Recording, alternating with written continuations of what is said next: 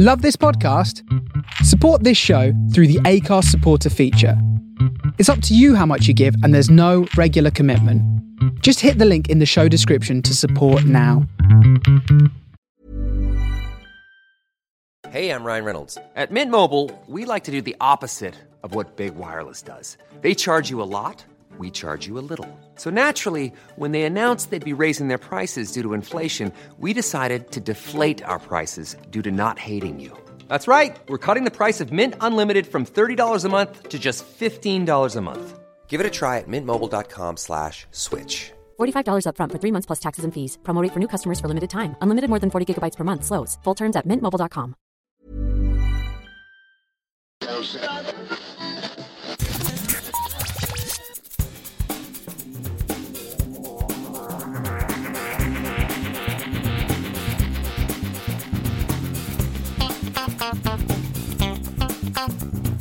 Hello and welcome to episode 311 of Geektown Radio. I am back this week with Daryl. How are you doing? I'm doing great. It's great to be back. Lovely to have you back on. What have you been up to in the past few weeks? The past few weeks, I've catch up on a few things that I've wanted to see that I've sort of left by the wayside for a while. Starting with, I watched Batman The Long Halloween, parts 1 and 2. They released within a week of each other as digital releases. They are DC animated feature-length movies. They adapt the story of Batman The Long Halloween. Yes. Which is like, I think it's a 13-episode comic run.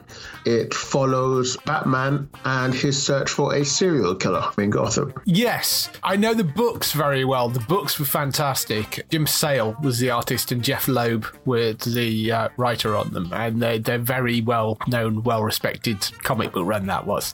So what's the animation like? The animation is pretty good. It's both an impressive voice cast with Jensen Ackles, Naya Rivera in her last role, Josh Duhamel, Billy Burke, David Damastian, who's everywhere at the moment, Troy Baker, and even Jack Quaid appears in the first one. And it's broken up into 2 parts, which are basically a year each, because that's how. So the first, 5-6 months of the event, and then for things that you'll soon understand why, there's a bit of a time jump at the beginning of the second half. And yes, it's an interesting story. It feels very sort of Batman, maybe year 1.5. Mm-hmm. He's not the Batman that we're all used to. He's not a master detective. He's not as prepared as he often appears in other shows, especially in like more of the team-up animations that he appears in. So we see him like losing in fistfights to various things, not being prepared for certain villains like signature moves. Yeah. Very much finding himself, and he's not that much of a detective. Mm-hmm. It's interesting because the sort of central thing revolves around him, Jim Gordon, and Harvey Dent,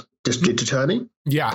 And their fight against the mob, which is run by Carmine, the Roman Falcone. Yeah. And it goes from that sort of brooding noir, and then it goes off into this serial killer thing, all the while we have other well-known villains sort of circling around the story. Mm-hmm. That definitely makes things more interesting. Yeah, I mean, it's a great story. It is a sort of about this serial killer, and that's sort of tied in with this thing with the Falcone family. And it's a great shame they've never done this in live action, because I think it's a wonderful story. It is a really interesting cast, though. I mean, Jensen doing Batman, you've got Justin Elm doing Harvey Dent, Billy Burke doing Commissioner Gordon, which I'd love to see that in live action, actually, because I think that's a great bit of casting.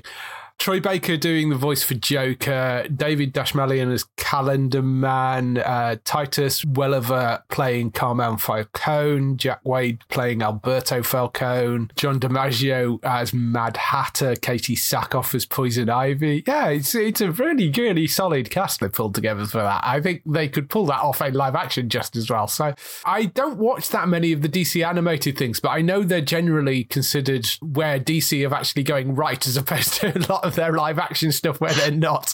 Yeah, I think that's the nicest way of putting it.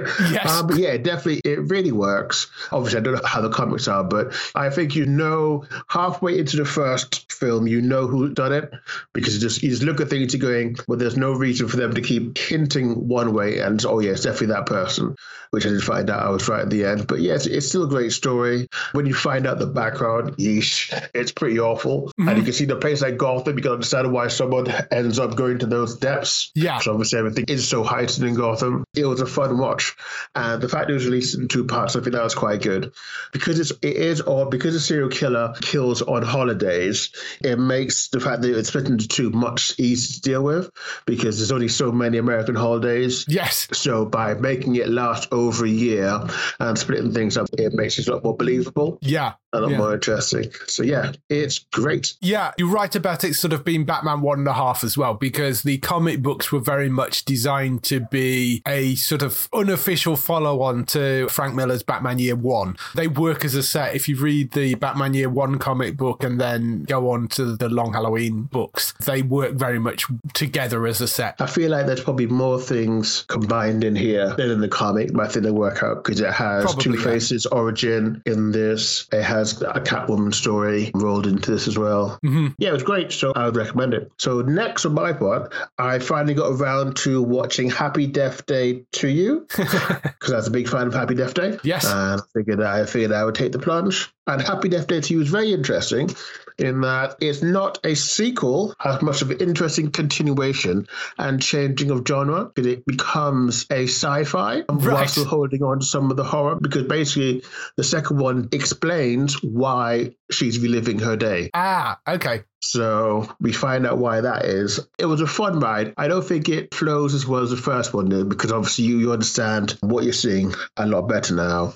But what it does is it brings back all the characters who were in the first one, who we didn't really learn anything about the people outside of her and her love interest. Right. But in this one, nearly all the characters who we see around the edges sort of get pulled into the story.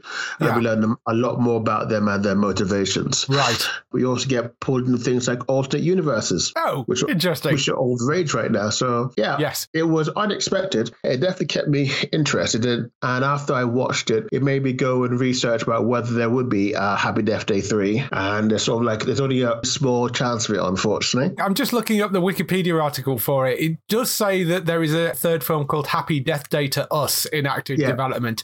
And the second one grossed 64 million against a 9 million budget. So that's not bad going. It's just because there hadn't been anything for a while, and the director basically said there was a chance of it fairly recently. So maybe, I guess, the end of 2019, probably, he said there was only an okay chance of it happening.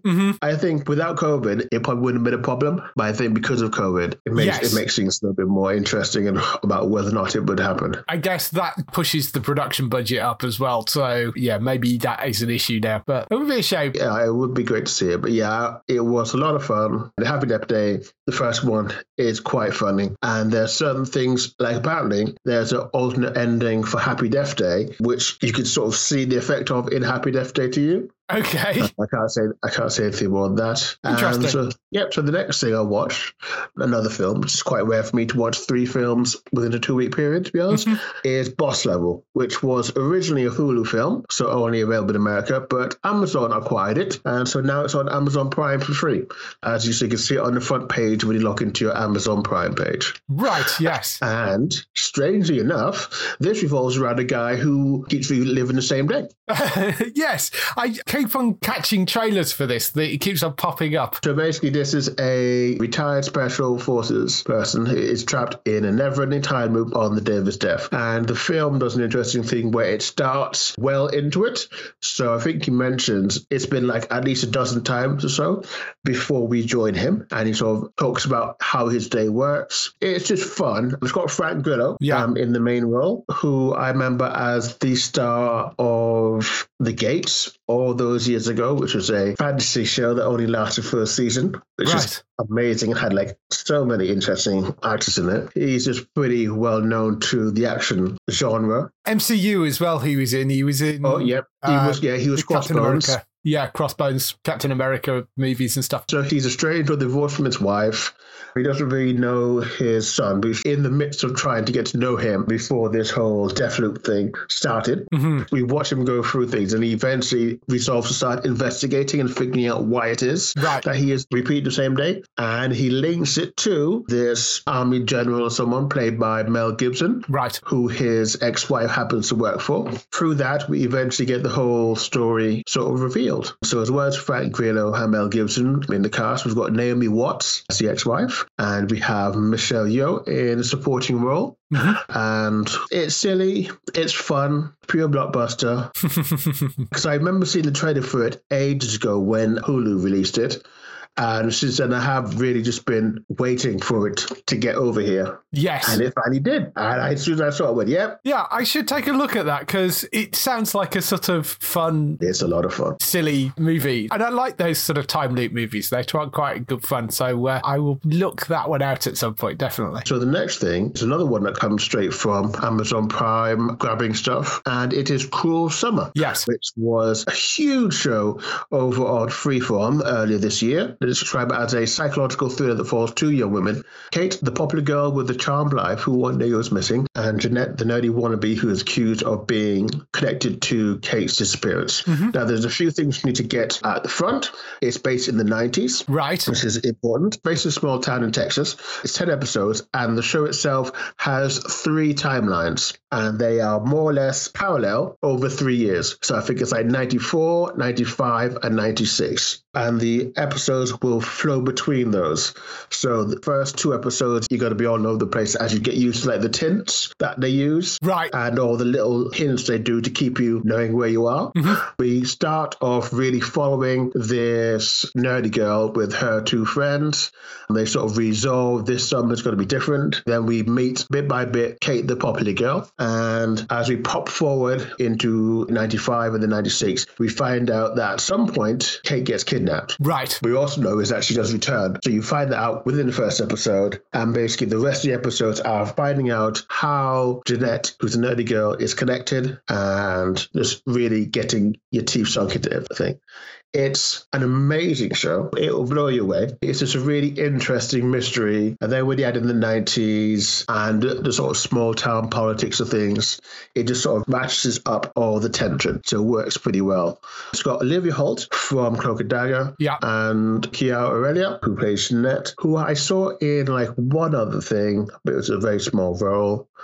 And then other teen actors who you recognize. And Harley Quinn, what's her full name? Harley Quinn Smith is her full name. Yes. Harley Quinn Smith. Daughter of Kevin Smith, the director. She stars in it as one of the major roles. And it's difficult to talk about this because it gets so intricate and it's all about the main central premise, which I'd rather you see from the first episode, not have me explain to you. Yes. The other name that popped out at me in this cast list was Michael Landis, who is probably well known for being the original Jimmy Olsen on the Lois and Clark series. Yeah, see, he played Jeanette's father. That was an interesting... I have a feeling may have interviewed him at some point, but there's some interesting names in that cast. I saw it come up and I didn't really know much about it, and there's so many things around at the moment I hadn't managed to fit it in, but given that you're saying it's a really solid show, I will go and give that one a try, I think, at some point. It's pure mystery and intrigue, even though it's just around 2 teenage girl, but because the stakes are quite high because obviously it's dealing with the kidnapping and that aftermath. Yeah. So the shows that Freeform has been pretty good at bringing out regularly now. It's already been renewed, as far as I know. Yes, it has. Second season already. Be interested to see what happens in that second season.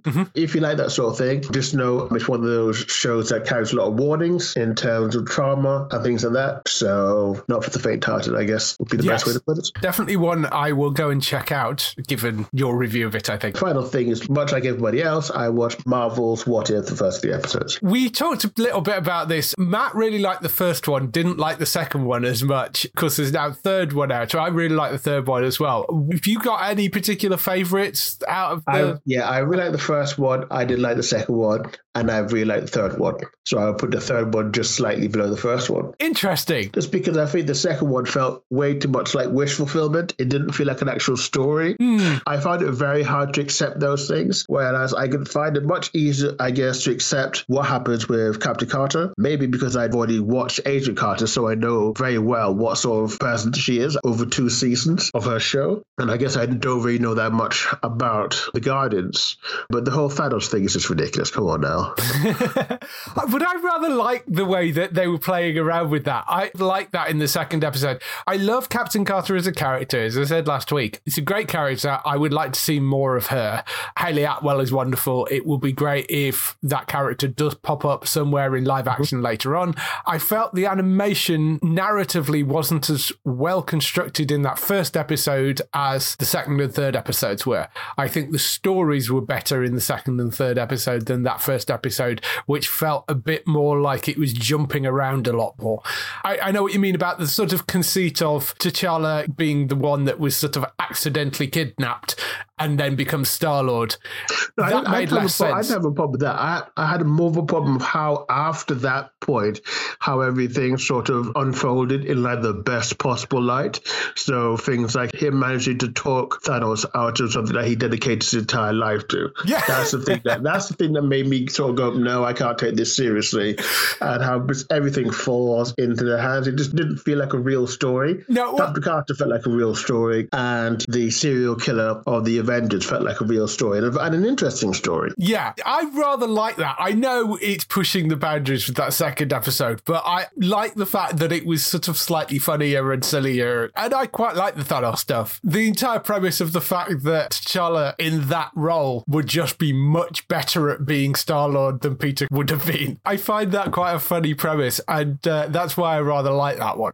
I just think the narrative in the first one wasn't as well formed as it was in the second and third episodes, but I really like the third episode as well. I thought that was a really interesting, well-formed story. So, I don't know. And the great thing about this is because they're anthology things, it doesn't matter if you're not as keen on one episode because there's another episode which is going to have a completely different story coming along. So, you know, it's fine if people like different things. Although they do sort of say that there's going to be connections back to the first few episodes as it goes on. Okay. Just not the last time that we'll be seeing some of these characters. Yes. No, I'm sure that is the case. It'll be interesting to see where it goes as it moves through. Yep, so that's all from me. Sticking with the Marvel stuff, there was, of course, the Spider-Man No Way Home trailer. We talked a little bit last week because the leak had only come out at that point, and then the next day, before we actually put the podcast out, the actual proper trailer dropped.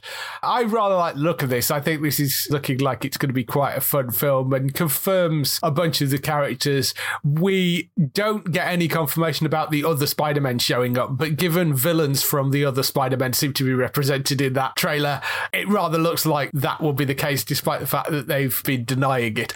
But I'm really excited for seeing what they do with this, because this is the first live action thing after Loki that's going to be playing around with the multiverse stuff, which I rather like. Anything particularly you're looking forward to see? Well, no, my Twitter is locked down with mutes at the moment, so I haven't seen the trailer. I've seen a lot of stills because it's impossible to dodge stills. Yes.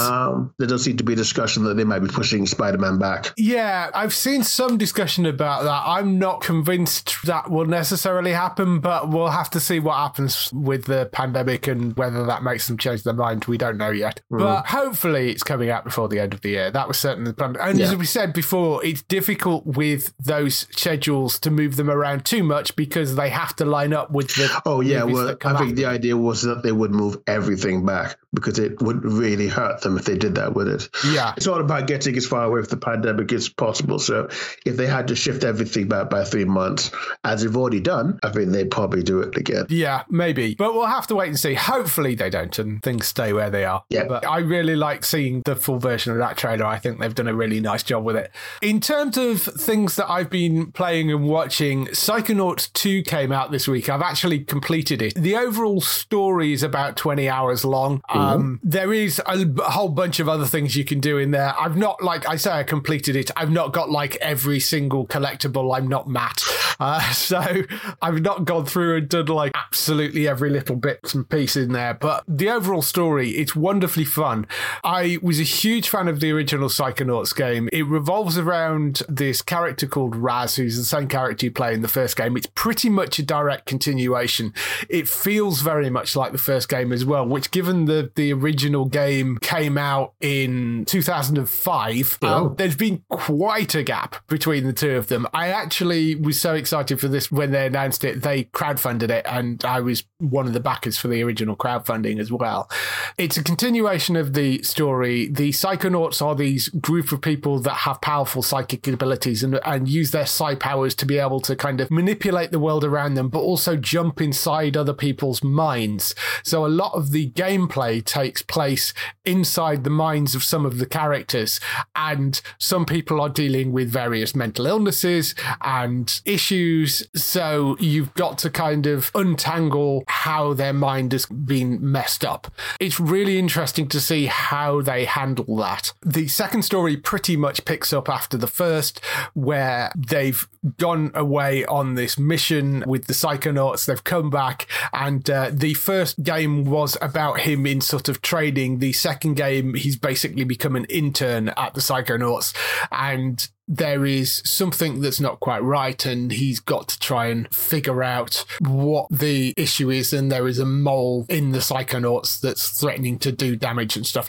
Really, really enjoyable. The graphics are beautiful. It's got a very distinctive art style to it. The gameplay is fun and challenging enough to be mildly frustrating at times, but not in a bad way. It's a sort of platformer, and you kind of need that to a certain extent. It's not like if you get killed or wiped out, it doesn't set you back too far for you not to be able to sort of jump back into it again. They balanced it very, very well. Beautiful to look at. The voices are great. It's got wonderful, wonderful humor in it. It's very funny. It's once again written by Tim Schafer, who, if you're a gaming nerd, you'll know that name, but he's the person that was behind things like the Monkey Island series, Full Throttle, Grim Fandango, Day of the Tentacle, a whole bunch of other games, and it's from Double Fine, which is the company that he set up after Lucasfilm went away as that sort of games company, and he has a wonderful sense of humour. If you've ever played any of the Monkey Island games, you know what I mean. I love his work. This is another fantastic piece. If you like the first Psychonauts game, you can actually get the first Psychonauts game on Steam for relatively cheap, and it is actually stands up pretty well. It is actually worth going and playing through that and then playing through the sequel, because it works quite well together. So I would heartily recommend that. It's available on Steam on PC. It's available on consoles as well. So go and find it and play through it if you want a really interesting, decent platformer with a really great story. It's well worth playing through. I also watched a film this week. I watched Wonder Woman 84. It's not good, I think is probably fair. I was about to say, why would you do that? Because I hadn't seen it, and it was available for free on Sky Cinema, because I've got Sky Cinema. So I thought, well, I'll take a look. I'm kind of amazed at how much they managed to screw this up compared to how well they did with the first one. Once you start reading about the production and what happened, it's sort of like, oh, this makes total sense. I can understand why this happened. Right. Okay. Because it literally gave more power to the director, and everybody who sort of held back her tendencies in the first one left. That's the result. Oh, okay. That makes sense then, because it just goes horribly off the rails. The entire premise of it is not great. Essentially, the idea behind it is you've got Wonder Woman, it's in the 80s, you've got Max Lord, there is a MacGuffin that grants wishes, and Max gets hold of the MacGuffin and basically makes a wish that he becomes or takes the power of the MacGuffin into himself and has the ability himself to grant wishes. The downside of people receiving wishes is it also takes something back off you. So it means that although he can grant wishes, he then is able to take something away from you. Wonder Woman makes the wish to bring back her boyfriend. Just doesn't really sit well with me at all. She's supposed to be this big, strong Amazon warrior, and she's weakened literally by a guy. Doesn't sit well with me as this entire premise. And I mean, the whole setup to it, and the way that they brought Steve Trevor back seemed incredibly unnecessary. I think there was a better way through the story. The internal logic of it doesn't quite work because you've got Kirsten Wiig in there as Chitara, but she initially wishes for something different, and then she's on a plane with Max Lord, and you're only supposed to get one wish, and Max goes, oh, go on, I'm feeling generous. Do you want another wish? And that's the wish that she gets that turns her into Chitara. And you're like, hang on a minute, you've set this up all the way through of saying you get one wish, and he's just randomly given her another one. Just not very well written. Didn't work for me. Really, really didn't work for me at all. I don't know whether they're planning on making any more of these, but Patty Jenkins got a lot of credit for that first movie. And if this is what she does when they give her more power, I really hope they find a different director if they do make a third. Yeah, I can remember just hearing the initial sorts of responses is what put me off deciding to watch it.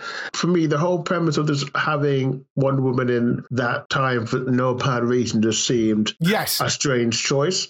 So I felt like, okay, that's a strange choice. You're going to need to sell this on me. And then what I heard afterwards definitely did not sell me on it, which is why I gave it a miss. That is the other thing, of course, as well, is there is no reason for it being 1984. Yeah, literally, the only reason I really know about Thing is because the guy who gets body jacked by Steve is a pretty well-known Hallmark actor, and his Hallmark show is one of my favorites. Just because I looked, oh, it's him. Now you mention it, that's actually very true. There really is zero reason for it being in 1984. The thing that Max is sort of trying to make money out of in the first place is an oil company, and you're like, that could really have been pretty much any time period. There is a sort of, the greed is good kind of thing, which is sort of Max's character is kind of the embodiment of, which is kind of 80s, I guess, but there was no real specific reason for it being set in that time period that you couldn't have done it at some other point. And yeah, they play around with some 80s stuff, like some 80s fashion and things, which make for some fun, funny little bits and pieces, but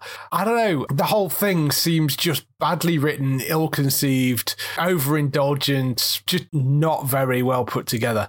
Definitely a skip for me. As I say, it's up on Sky Cinema now for free, so you can go and watch it, but not one that I would rush back to see. Speaking of seeing things, See returned to Apple TV this week as well, so that's back for its second season. Really enjoyed the opening episode of that. You get introduced to Dave Bautista as Jason Momoa's brother in the show. See is set in this sort of post-apocalyptic future world where everybody is blind apart from a couple of children. I love the way that they set up the styling of it. The first season was fantastic.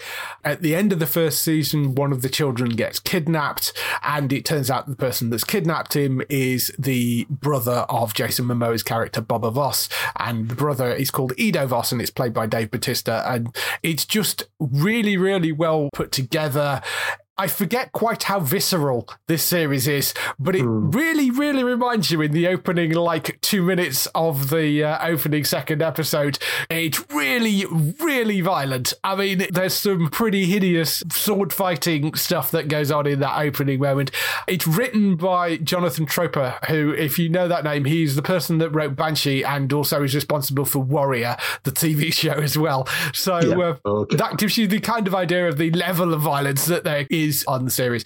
It's absolutely solid. Really enjoyed the opening episode. Very much looking forward to seeing the rest of that. That's on Apple TV Plus, so go and check that out.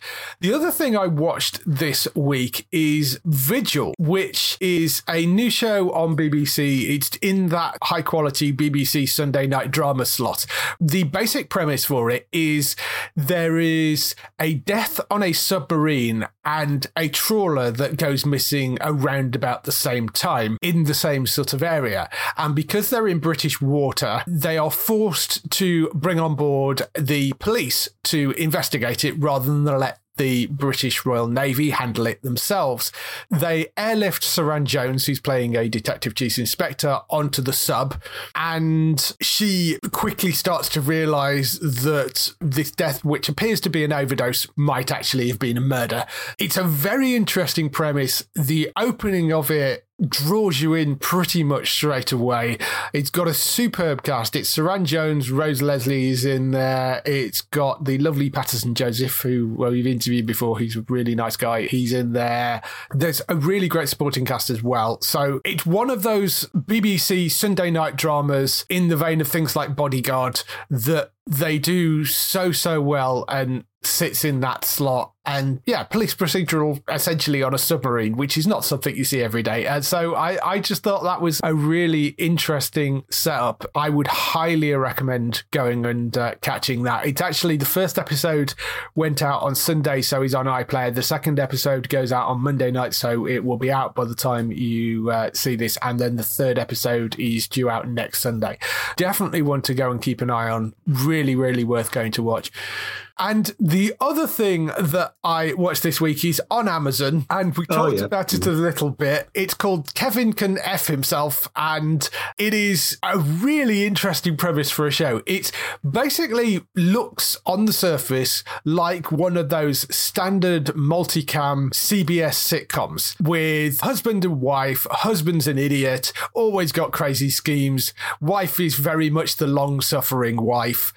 There's got standard sort of sitcom setup, except every time the wife is left alone, it reverts from being this sort of standard sitcom multicom to being a very dark single camera comedy. The bright, shiny sitcom world fades into this sort of something that looks almost a bit more like something like Breaking Bad. And it's her actually dealing with what it would be like to live with a husband like that and discover the things that he has done behind her back and how that would affect her life if it was more of a real situation and what she decides to do about it. So it ends up bouncing backwards and forwards. I had heard a fair deal about that, about how interesting that premise is. I've definitely spent a lot of my life watching those sorts of shows where people just do some things that would in reality be absolutely awful if you had to deal with the real fallout of, even like your Family Guys and your American Dads. Yeah. So it's interesting, but I don't know if I would necessarily want to watch it. It's an interesting idea or question to be asked, and I'm glad that it's being made. I'm not sure if I would watch it though at this point. I think probably because I've got over the idea of those sorts of comedies, so I don't know if that would be interesting to me. In actual fact, I would say it is worth a watch. It's odd getting used to it to start off with, because you do get this jarring jump from one to the other, and it's a little difficult initially just sort of getting settled with that. But after the first episode, once you've got used to the premise, it actually works really, really well. It's very even in terms of how they handle it. In actual fact, they probably tilt slightly more into her single camera story over the sitcom side of things. It's just a very intriguing premise, and the wider story is incredibly well written, and she calls out a lot of those things that you mentioned about the fact that, like you say, you know, they'd be awful in real life, and she starts to call that stuff out, but she only calls it out outside of the kind of sitcom setting. So I'm really intrigued to see where they end this season, because it's only 8 episodes long. They're about 45 minutes each. The entire first season is up on Amazon Prime right now, so I'm about halfway through. I was unsure about it after the first episode, but I thought I'll give the second episode a go, and really, really just finds its groove, and very interesting and different, and definitely interested to see what they actually finish this season on and whether they play around with that format a bit more. So I would say it is worth certainly looking up, but that's called Kevin Can F Himself if you want to go and look that up, and it's on Amazon Prime. That's all the stuff we've been doing this week. Let's move on to some TV and film news.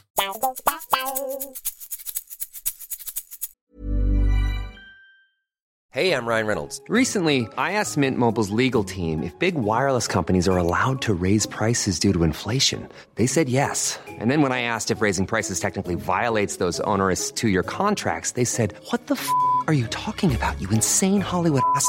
So to recap, we're cutting the price of Mint Unlimited from $30 a month to just $15 a month. Give it a try at mintmobile.com/switch. $45 up front for 3 months plus taxes and fees. Promo rate for new customers for limited time. Unlimited more than 40 gigabytes per month slows. Full terms at mintmobile.com.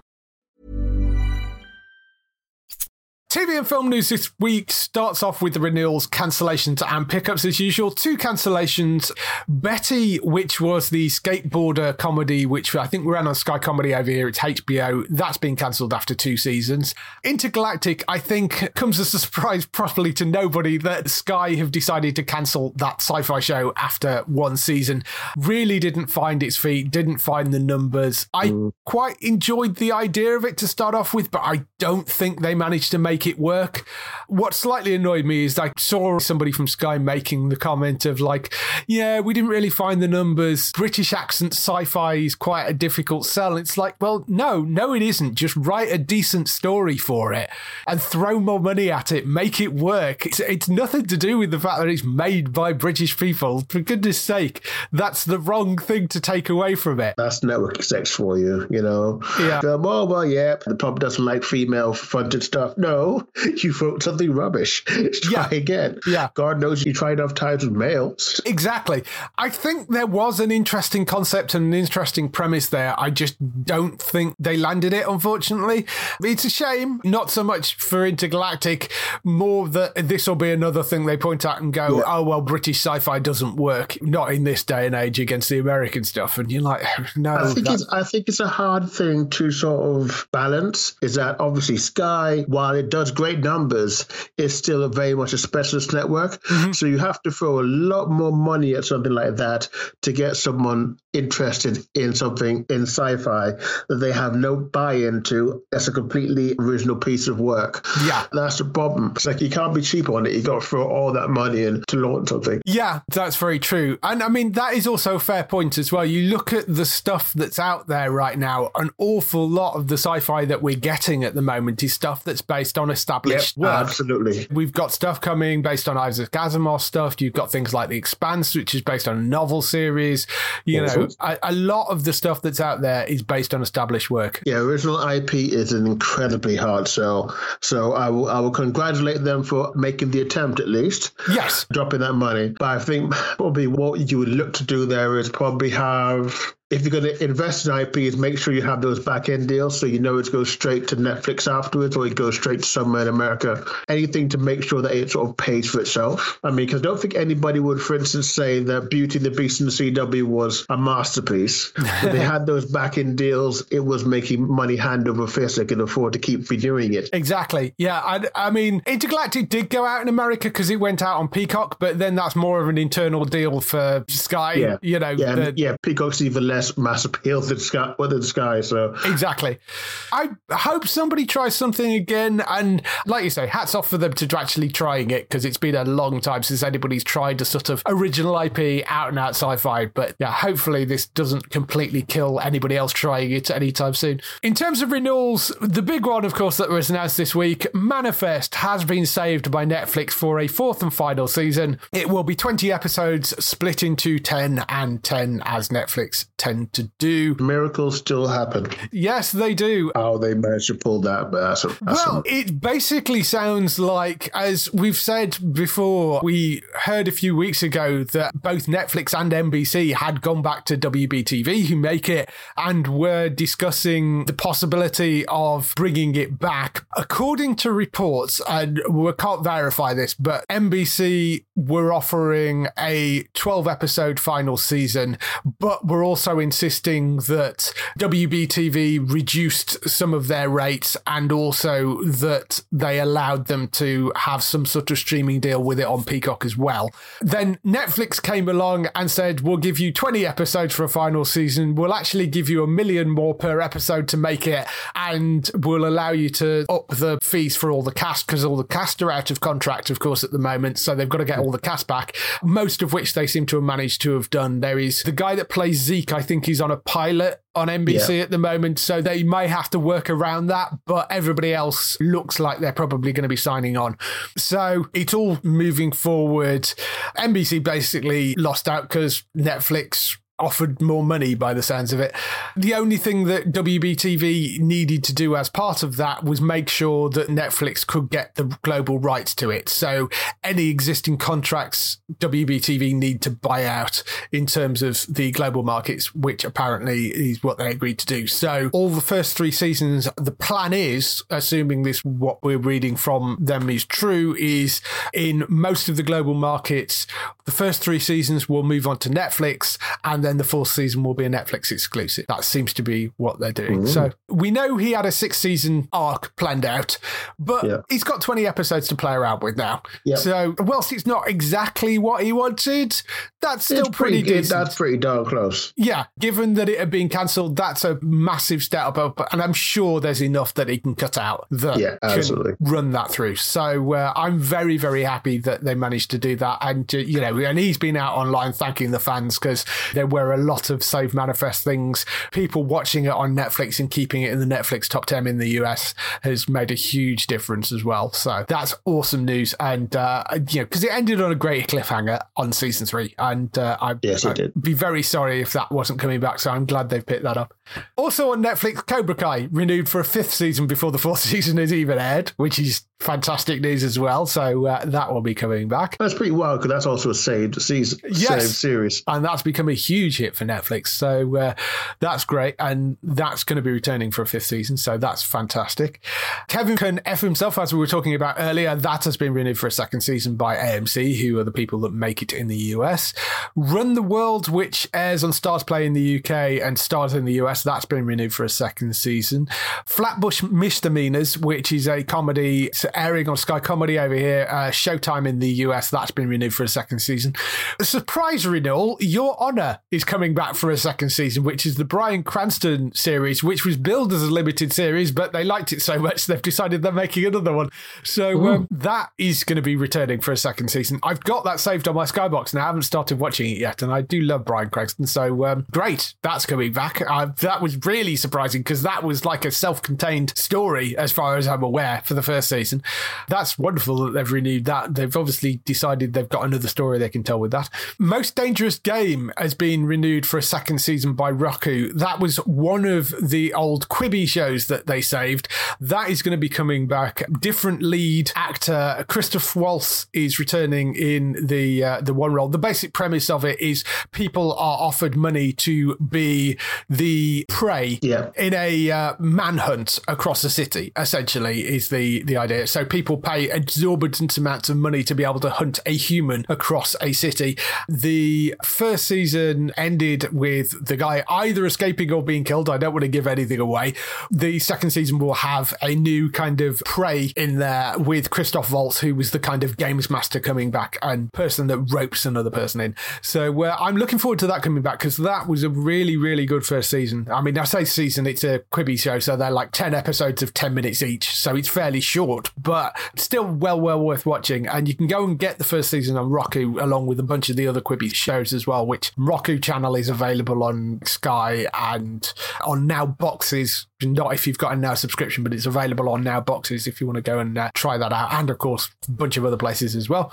And Motherland Fort Salem, that has been renewed for a 3rd and final season by Freeform. They have announced, I know you're a fan of this show, aren't you? Yeah, I would say it's probably the best fantasy show on TV right now. Ooh. It's a very good show. Just seeing how the creator talks about it and like how long he's had the idea and has been working to try and get it out there, as was revealed in Comic-Con at Home, that way back at that first one. Right, yes. There's a Motherland Fort Salem panel, because the show had finished a few weeks beforehand.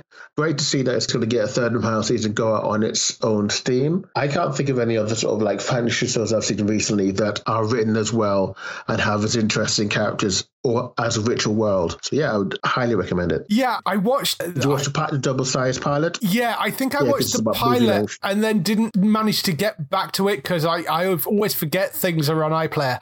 So I haven't actually gone back to it, but it was really interesting, and it is an interesting premise for it. I mean, the idea that the Salem witches survived and are now recruited into the army, I think is a really interesting kind of opening premise for the thing. I'm glad that it's got to end on its own terms. I think that's great news. And I will try and watch through the rest of that first season because I've heard a lot of good things about it. And I know people were very happy that that got renewed again. So yeah, that is good news. Couple of advanced things and pickups and stuff for you. Star Trek Day, they have announced, will be on the 8th of September, Wednesday the 8th of September, from 5:30 p.m. in America, which is basically 1:30 a.m. in the UK on Thursday morning. So unless you're a really dedicated fan, you're probably not going to watch this live, but there will be some announcements of new things coming up. They're covering all the different Star Trek shows. I'm sure there'll be trailers and other bits and pieces dropping out from that, and they've got panels with actors from across from the original series right up to Discovery and Picard and all that sort of stuff. So I'm sure there'll be dates and things coming out of that. But Wednesday the 8th of September, or if you're in the UK, Thursday morning at 1:30 a.m, that's starting. The videos are going out live on StarTrek.com/day, but they will be then dropped onto Paramount Plus's YouTube channel later on. So you should be able to go and find them on YouTube. And I'm sure we'll have news up and stuff about those as well if you want to go and check those out on Thursday once you get out of bed. There's another streaming event as well, Netflix's Tudum virtual streaming event, which I love that they use that as the name because it's named after the Netflix Tudum intro thing. That's the idea. That is going to be a streaming event covering a whole load of original Netflix shows. That's on Saturday, the 25th of September at the far more reasonable time of 5 p.m. in the UK. It's 9 a.m. in the US. That is going to be something that you can sit down and watch. And that's going to be everything from Stranger Things, The Witcher, a lot of the original Netflix content, basically. Because they did the Witcher event, which was obviously all just Witcher stuff. But that's going to, if you've got a favourite show on Netflix and it's a Netflix original show, the chances are there might be something in there for you. So they're basically covering everything for that. And that's going to be like a really long event. So I guess that Katie Sackhoff will probably be mentioned there because it's getting pretty close to when that should come out. Yes, yeah, I'm sure. What was it? Another Life? Another Life. Yes, Another Life. That was all right. I enjoyed the first season of that. It sort of bounced around all over the place in terms of where it was aiming for things. But I enjoyed that. That was quite good fun. You can find that on Netflix's YouTube channels. It's also going to be streamed onto Twitter and onto Twitch as well. So you'll be able to go and find that live stream all over the place on Netflix. A couple of advanced air dates. Morning Show got an air date. That's the 17th of September on Apple TV globally. I'm very much looking forward to that coming back. Young Rock has an air date in the UK as well. That's 17th of September at 8 p.m. on Sky Comedy. Mr. Mayor, which is the Ted Danson, Tina Fey, it's the people behind 30 Rock behind it. That is arriving on the 25th of September. That's on Sky Comedy as well. And For Life has advanced air dates as well. That's 27th of September for season 2. And unfortunately, the final season as well, because there was some talk about maybe IMDb TV picking it up for a third season, but that's not going to happen. So it is dead and done at 2 seasons, unfortunately. But For Life got a second season coming. That's on the 27th of September. Couple of other things announced today as well. The Problem with Jon Stewart, which is Jon Stewart's return to satirical political discourse. That is coming on the 30th of September to Apple TV Plus globally. And You Season 3 has got an air date as well. That's on the 15th of October on Netflix. That is landing. So it's usually December so that's a bit earlier than usual. Couple of other bigger news stories. Game of Thrones star Jacob Anderson has landed in the cast of AMC's Interview with a Vampire. He will be playing Louis, which, if you know the Interview with the Vampire books, Louis is kind of one of the key characters in the Interview with the Vampire original novel.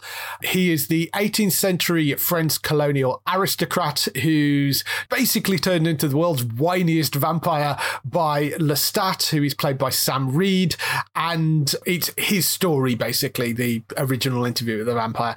Jacob Anderson, you might not realise the name, but he played Grey Worm in Game of Thrones. He's also appeared in things like Episodes and Broadchurch and The Mimic. He's got a new character coming onto Doctor Who, quite a big character called Vinder. They revealed that he's going to be in the next season of Doctor Who as well.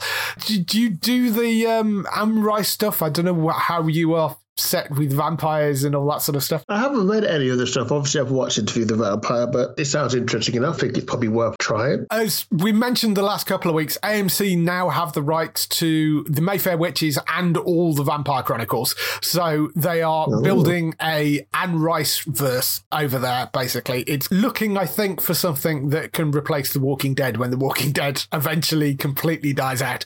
This is sort of their next big thing, and they have rights to absolutely everything in terms of the Vampire Chronicles and the Mayfair Witches. So they've got a Mayfair Witches series in development. They've got this in development as well.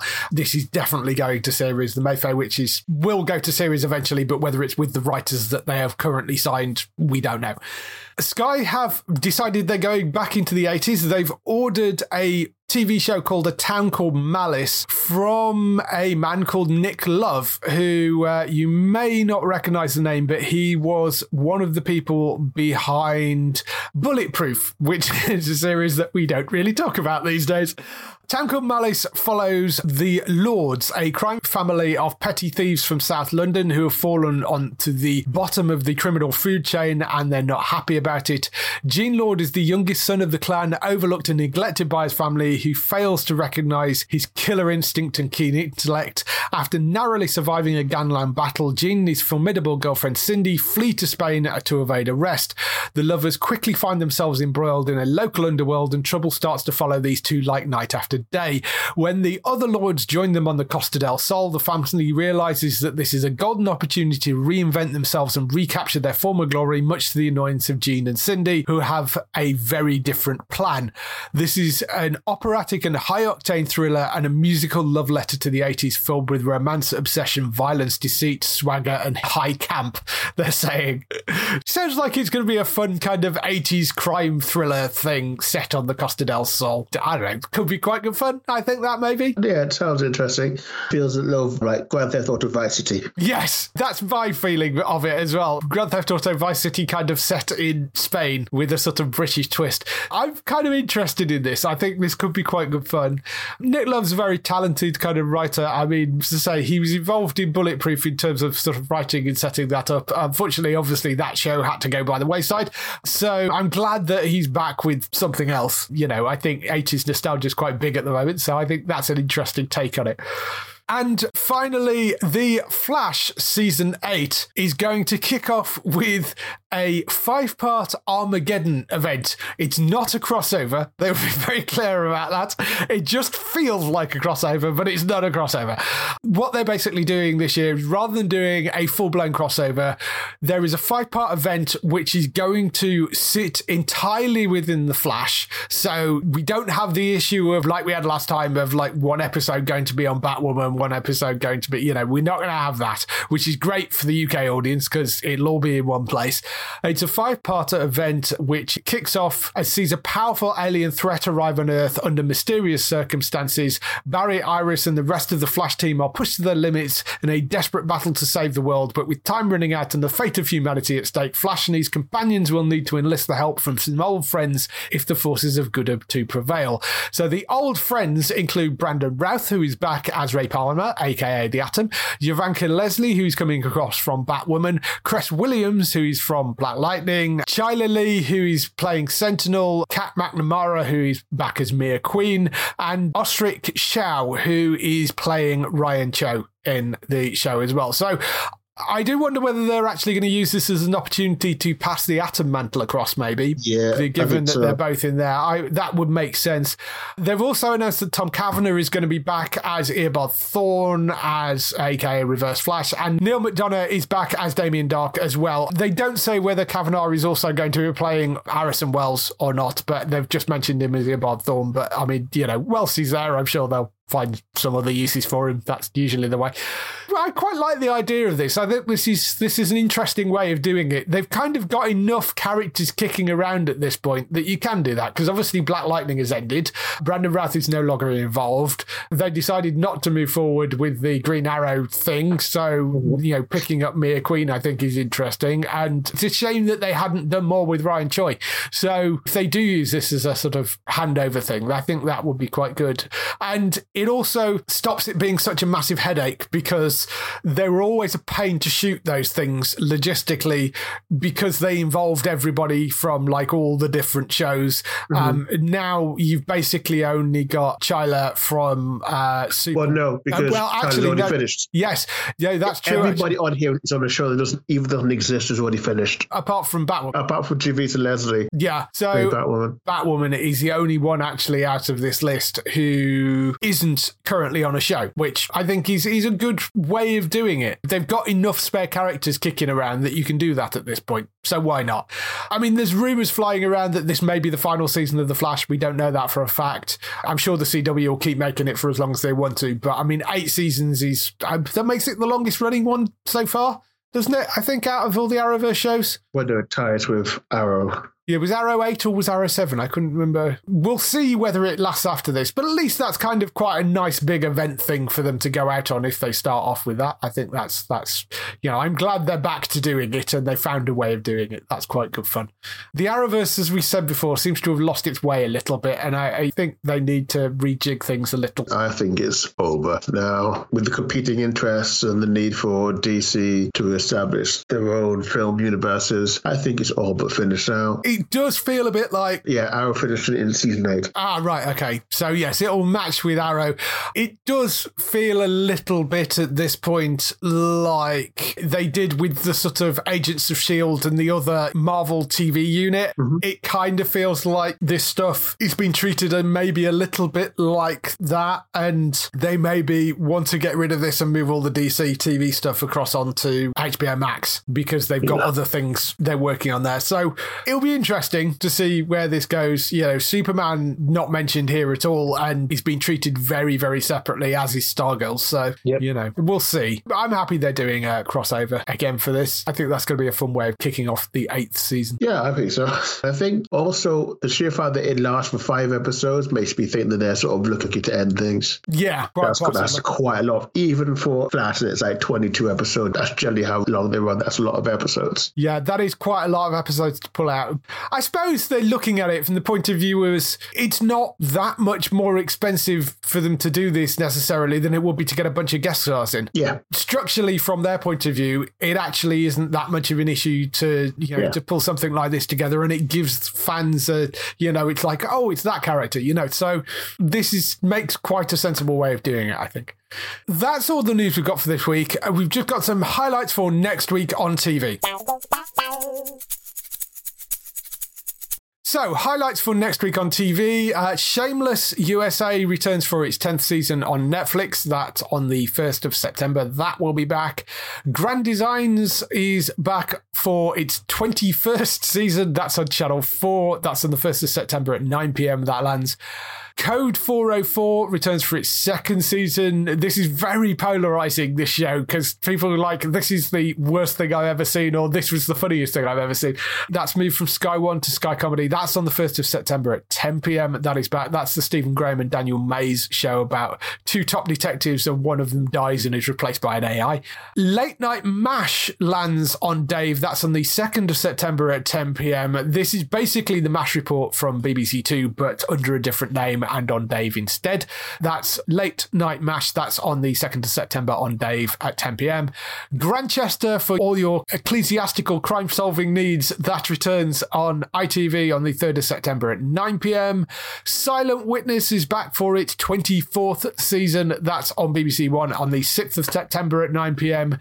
Evil returns to Alibi for season 2. That is on the 6th of September at 9 p.m. as well. The Brokenwood Mysteries, which is the New Zealand detective drama, that's back on Drama Channel, and that's for season 7 on the 6th of September at 8 p.m. And Supergirl, which has been off for a few weeks, that returns for the second half of season 6. That's on the 7th of September at 8 p.m. And that will be on Sky Max, because Sky One is no longer around at that point, and all the DC shows are going onto Sky Max. So you can find it there. And that is everything we have for this week. If they want to find more of your stuff, Daryl, where can they find you? So they can find me over at HollywoodNorthNews.net for all your Canadian film and TV needs. You can also find me writing articles on that hashtag show from time to time. Those are sort of two places you can track me down. So go and check out Daryl over there. For other people involved on the show, you can, of course, find Matt over on entertainmenttalk.org. With lots of podcasts going on over there, including The Walking Dead, which returned this week. So I haven't mentioned it here, but we are doing full episode reviews over with entertainmenttalk.org. So go and check the Walking Dead stuff out over there, the Walking Dead UK podcast. Bex, you can find at twitch.tv/Trista Bytes. That's BYTES. She's streaming daily and various evenings. Lots of retro gaming. Go and see her sitting in a box and making bad jokes and just being generally hilarious. Always worth going to see Bex over there. That's twitch.tv/Trista Bytes. For us, you can go to geektown.co.uk throughout the week and see all the latest air date information. If you want to get in touch with your questions or comments, email us on podcast@geektown.co.uk. Leave a message on the website post. Find us at Geektown on Twitter, on Facebook at facebook.com/Geektown, on YouTube at youtube.com/Geektown, and on Instagram at GeektownUK. That is everything. We shall see you next week. Bye-bye. Bye.